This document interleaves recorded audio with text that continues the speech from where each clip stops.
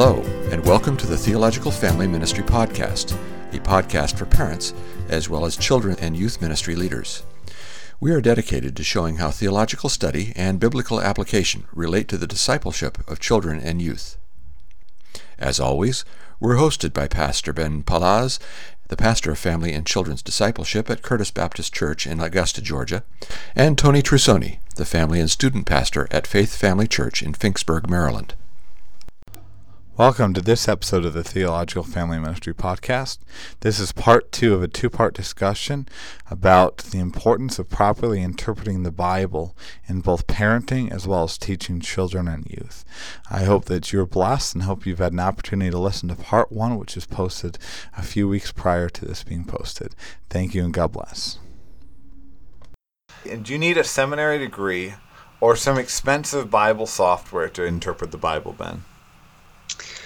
No, I think you just need some patience and some practice. And I mean, ultimately, you need the Holy Spirit to give you understanding and to open your eyes to see the wonderful things that are there in God's Word. But you don't have to have fancy education or, no fancy theological words or something like that. I mean, there are helpful tools out there on the internet that will give you insight into what a certain Greek word or Hebrew word means or, where it's used elsewhere. Study Bibles can be helpful to explain those things. Study notes, but you just got to remember the study notes are not inspired by the Holy Spirit. Often they're right if you get a good one, but look at it for yourself. But yeah, you don't have to have all those things. It's not just something for the spiritually elite. Just a normal person can read the Bible and understand it with a lot of benefit, and that they can pass on to others. Yeah, that's good. Yeah, I think this goes to the doctrines of perspicuity and clarity of Scripture. The Bible is not like that. Have you ever read John Owen before? Well, just a tiny bit, and I've read a little bit of some kind of modern polishing up of his language. John Owen is a great Christian writer from past centuries, and I think a great resource for those who can endure it. But it really takes advanced degrees to get through John Owen. It is not, that it is not as accessible as other works of literature by any stretch. Or if you're used to Joel Osteen, you probably don't want to make your next book a John Owen book. Yeah, or to compare that to, some kind of advanced master's degree level calculus book. That's not something I'm going to be able to read. I'm not going to be able to follow that without question. But the Bible's not like that, The Bible is clearly guided and written in a way that for the vast, vast majority of the Bible, if we apply the same principles to studying a text, if we do anything with how we even pay attention to an email that we get from a friend, that we can basically understand the Bible in a real way if we do the actual work. But that said, there are things that are harder, and we do understand that, and that's okay. If you're struggling with interpreting a passage in the Bible, there is no shame. And I want to say that those who do have those seminary degrees and do have those Bible software and whatnot, your pastors, they can usually gladly help and be a great resource for you interpreting the Bible, so you can teach your children, so you can teach a youth that you might be leading over in the church. Yeah. Now, what are some good resources to help you understand and teach a text, Ben? D.A. Carson's got this book on Greek accent marks. People. Yeah. No, I've never read that. I'm aware of the book, but I don't know. If I have trouble sleeping, maybe I'll get that. But no, there's a book. It's called Show Them Jesus, and that's, I guess it's not necessarily nuts and bolts, but he talks about how to look at a passage and then try to see how it's pointing to Christ. Because ultimately, Jesus took that approach that all of Scripture as a whole. That doesn't mean that every sentence or every clause in every sentence is you can pull the magic rabbit out of a hat. But as a whole, it's pointing to Jesus. So it's by a guy named Jack Klumpenhauer. That's a really helpful, very practical book. There's another book, I've read parts of it, but I know it's very highly regarded. It's called How to Read the Bible for All It's Worth. I think it's Fee and Stewart, Gordon Fee and Doug Stewart. There's another one I've heard good things about. I personally have not read it, but It's called Living by the Book. It's by William and Howard Hendricks, and it's about just trying to take God's word, read it, understand it. And it's not intended for seminary professors. There's another one. It's a podcast that I've come across recently, and it's more along the lines of the Show Them Jesus, but it's put out by the folks that do the Gospel Project over at Lifeway. It's called the Hero of the Story podcast. I've listened to a couple of the episodes, and anyway, it was good, and the two guys that are talking about it are pretty knowledgeable, but it's accessible. It's not technical, and so they're just trying to help people that are teaching God's word to understand that Jesus is the focus, and so not lose sight of the forest for the trees. So, yeah, what kind of stuff do you like? So one very broad one is I want to encourage those who are struggling to study the Bible and need help for interpreting the Bible for those that they teach, whether they're on children again or youth or children at the church. Get a study Bible, and that is something that is not extraordinarily academic. It's something that you can engage with and that you can help and that can give a really quick and straightforward answer to a lot of your questions. And that's not to say that's the definitive answer, but it can help give a little notes as you read in their Bible. So I know the ESV Study Bible, I think, is especially a great resource. And consider maybe getting an ESV Study Bible as a help for you as a parent as well as a children or youth ministry worker. Another resource, and this is more geared towards that way in which we do family discipleship, as well as I actually use it sometimes even when I work on children's lessons. It's a book by Paul Reynolds. It's called 66 Books, One Story. 66 Books, One Story. And that is a book that kind of goes through each book of the Bible, and it summarizes the basic themes of it in a way that, the way that the typical average member of a church and even a child or youth can understand. And it shows how the book of the Bible is put together, who wrote it, around when it was written, the themes, and all kind of stuff like that in a very simple way. And I think it can be a really great resource, both for your own interpretation of the Bible as well as for guiding you as you teach others the Bible. Yeah, those are helpful. And, most major translations of the Bible have good study Bibles available. And so, I know of a couple and have some of those. And so those can be, they can have charts and things like that. They chart a certain theme across Scripture. They can have helpful articles, even about how to read the Bible and interpret it correctly and apply it and that kind of thing for your own personal life and then as far as it relates to teaching. So there's just really a wealth of stuff out there. That's good. Now, I want to ask then, Ben, with all this talk about studying the Bible, at what point in preparing a lesson or even preparing family worship should we study a text? I think generally you should read the text first. Now, I know the New Testament guy, Doug Moo. I know you do. Good buddy of mine, says, yeah. What's that? Good buddy of mine. Yeah, he's your boy. So he says his method is now, this guy, most people are not going to be consulting a lot of commentaries, but that's what he does. He's a commentator and a scholar, and he says he likes to read the articles and the commentaries first, and then, he reads the text, then he reads the commentaries, and then he comes back to the text, because he said, then I have new questions to come ask as I read the text. And he wants those questions to be fresh in his mind as he approaches the text last. And then as he goes to write and prepare, the text is the last thing that he's, seen. I think, find an approach that works well for you. Most of us probably are not going to have as technical of approach as Doug Moo. And that's okay. But I think the big thing is that Scripture needs to be the predominant thing. It's that we're not just completely relying on our favorite Bible teacher, whether it's whoever it is, Yeah.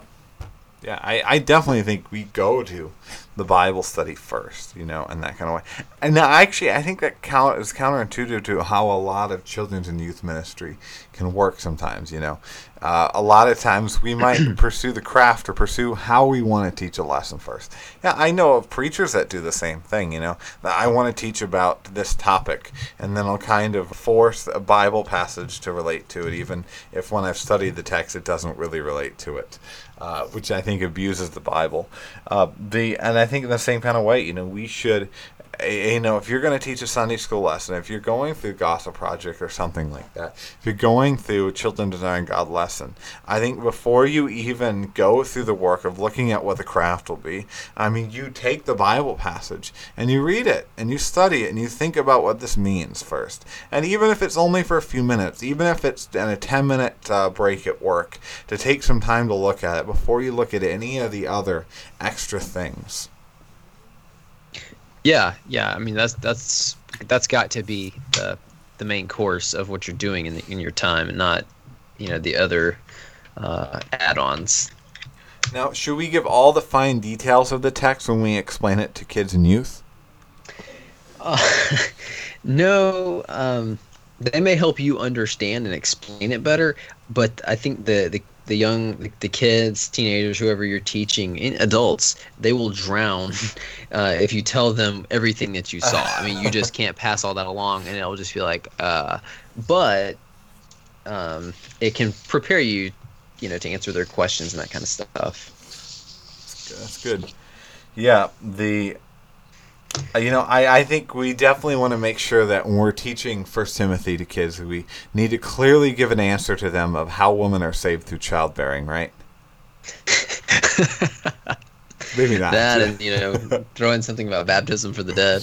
Yeah. No, and passages like that, there's a lot of that details and complexities in Scripture that I think are not related to the primary point of the text, and I think that meant something to the original audience, and they're valuable because all of Scripture is valuable. Every point that you can dig into it is valuable. But I think we need to focus on the big stuff and the main focus of a text, and not get into some of the side details.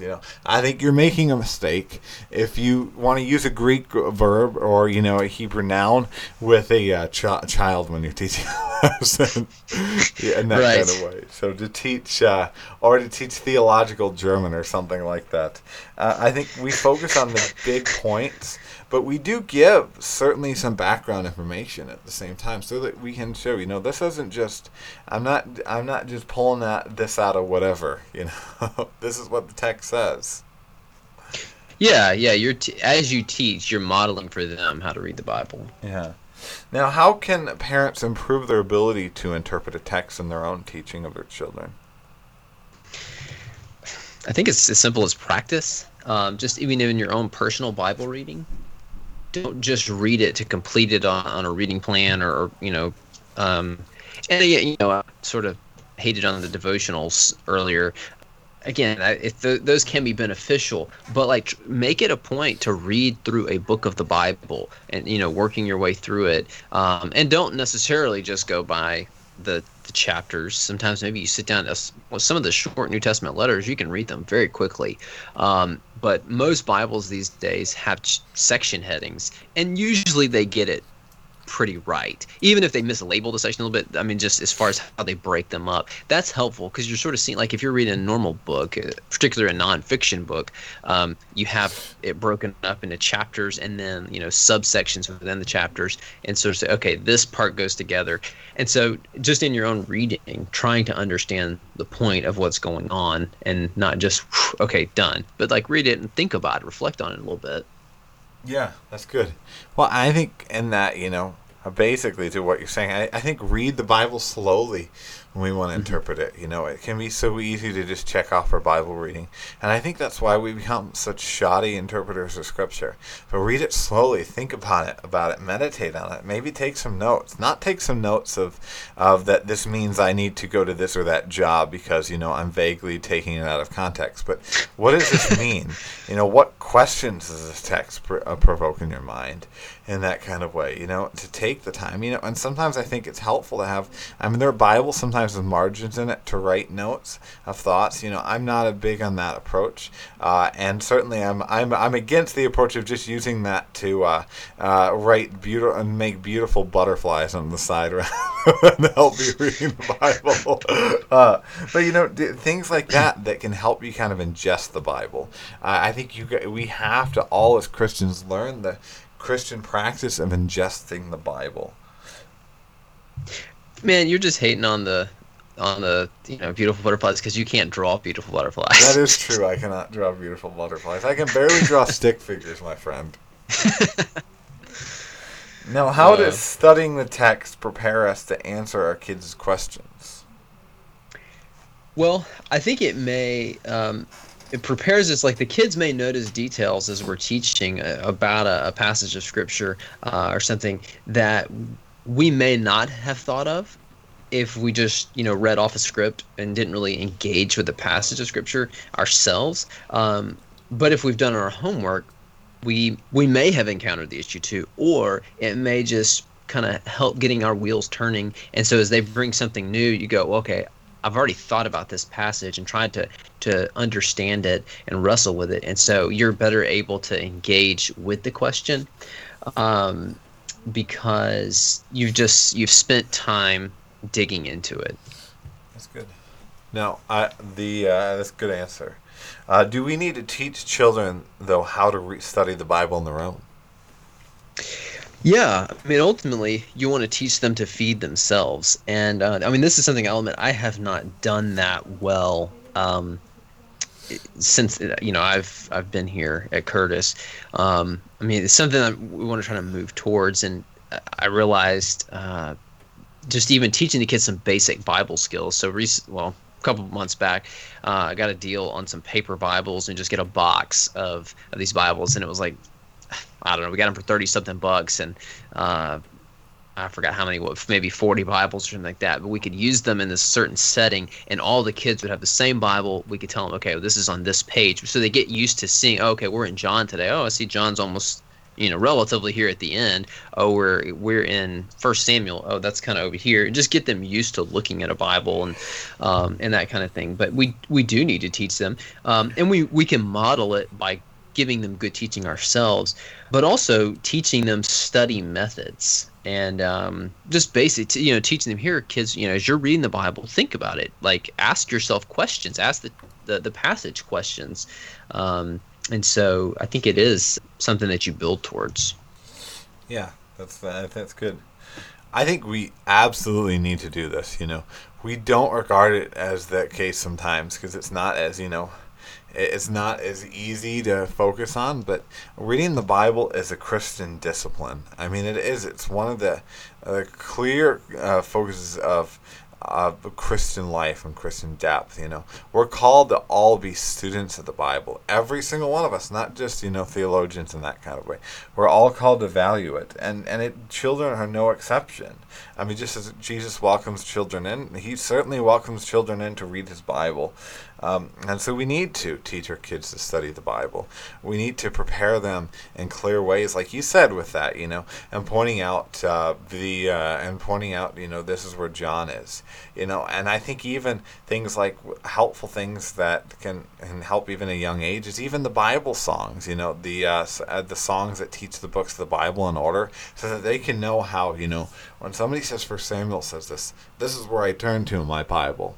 This is what that means, Even teaching them to take the time and read a whole passage, and take the time to ask questions of a passage, to think about things, even at a young age. And, one thing in family worship, our kids will sometimes ask crazy, complex, weird questions about a text when we read it to them. And sometimes that can be uncomfortable, but encourage it, That is what they need to be doing, and what we should reinforce is that kind of analyzing of the text and questioning and wondering. And that is right and godly, something that we need to instill in our kids. Yeah, actually, our pastor's been preaching through Jonah recently, and I had a mom email me. She said they try to take the passage of Scripture for the sermon that day and talk about it that evening. And so one of their daughters, their daughters are like in 3rd and 4th grade, so that gives you an age range. And one of them asked, she's like, why does God pursue us and give us chances, even if he know, like with Jonah, like if he knows what we're going to do? And so, I mean, this girl, I mean, I don't think she's hit double digits yet in age, and she's wrestling with, well, how does this work? Well, why would God come after us? And, when he knows what we're going to do and all of that. And so, I mean, those wheels are turning. And so I think that was great. Yeah, that's awesome. Yeah. And now, how do we teach kids to interpret the Bible for themselves? Without starting cults, of course. I think in many ways, like you do with adults, you teach them to read and to reread the passage, to read it in context, I mean, like one of my daughters is in first grade right now, and so they're learning about reading comprehension and asking questions of this little passage they had to read, this little story they had to read. And so like that, I mean, it's just teaching them good reading skills, teaching them to ask good questions of what they've read. I mean, one maybe easy way, a little template, the who, what, when, where, why, how. I mean, that could be a method. I don't want to say that's the only thing, but and teach them to ask for help too, and just to further the conversation, whether it's parents saying, bring those questions to me and we'll try to look at it together. And then if, we can't figure it out together, we'll go talk to one of our pastors or, something like that. And so that it's okay to, if you don't know the answer, but you're just trying to ask questions and understand it. And teaching them, again, that the Bible isn't this magic book. It's not just a book full of declarative sentences or just these one-off proverbs, but we should work to see what it says because it is so important. That's good. Yeah. That when we do our children's lessons, we try to do a lot of asking questions. That's, almost all good children stuff, and even youth should. But, I think too often we just ask questions, what does it mean to be a good friend? But yeah, I mean, I think we help kids and youth interpret the Bible on their own by asking questions when we're together in our programs, by reading a text together before you even launch your lesson. What do you guys think this means? What does this verse mean? And letting them dive deep and be willing to even, help them if they get it wrong, because they will, and we'll get it wrong sometimes too. But even in family worship too, I think that is one clear benefit of family worship is that we can teach our kids to interpret the Bible through it, and through having those kind of questions that you described. We don't just read the verses to our kids, but what does that mean? Child, how does that relate to this passage? In a simple way that kids can understand, especially when you're discipling young kids. But nonetheless, we need to interact in those kind of ways. Model questioning, because that's all what exegesis is about: asking questions, asking the right questions, and looking for the right answers to those questions, and to teach that skill of asking good questions and looking for those answers. And I think even encourage kids, to do that kind of work on their own. So, I think we will thoroughly equip our kids to really be avid readers of the Bible and excellent exegetes if we do this work. And that's important, even though it sounds like a big word that we don't like to use a lot, right? Right. No, that's really good and helpful. And I think even like with memory verses, not just the main lesson, but I know we do that with kids with different settings where we'll have like a memory verse for that unit, or for several weeks they have the opportunity to learn that. And so just asking them, I know last night with our stuff, that we're recording this on a Thursday morning, so we had our Wednesday night stuff, and I was walking around helping kids do crafts, and the memory verse was from Daniel, and it talks about how the Lord, he gives wisdom to the wise, and he even knows what lies in darkness. And I was asking kids, what do you think it means that God knows what lies in the darkness? And they were like, I don't know, and so I was trying to explain, ask them questions, trying to dig a little, help them to dig a little deeper. But because I've found that too. When we were in Kentucky, my wife and I helped out with a Awana program, and we were with the Spark, so some of the younger kids, and they were memorizing John 3:16. It's like the first verse, and they you'd ask them, what is this talking about? And like, really all those kids could tell me was perish. Like, so what happens if we believe in Jesus? Perish. Like, no, I know that's okay. That's the word in there that you probably don't understand. It's kind of a cool sounding word, but no, we don't perish if we believe in Jesus. And, but just getting their wheels to turn some is what will bear fruit. Thank you for joining us for this episode of the Theological Family Ministry Podcast.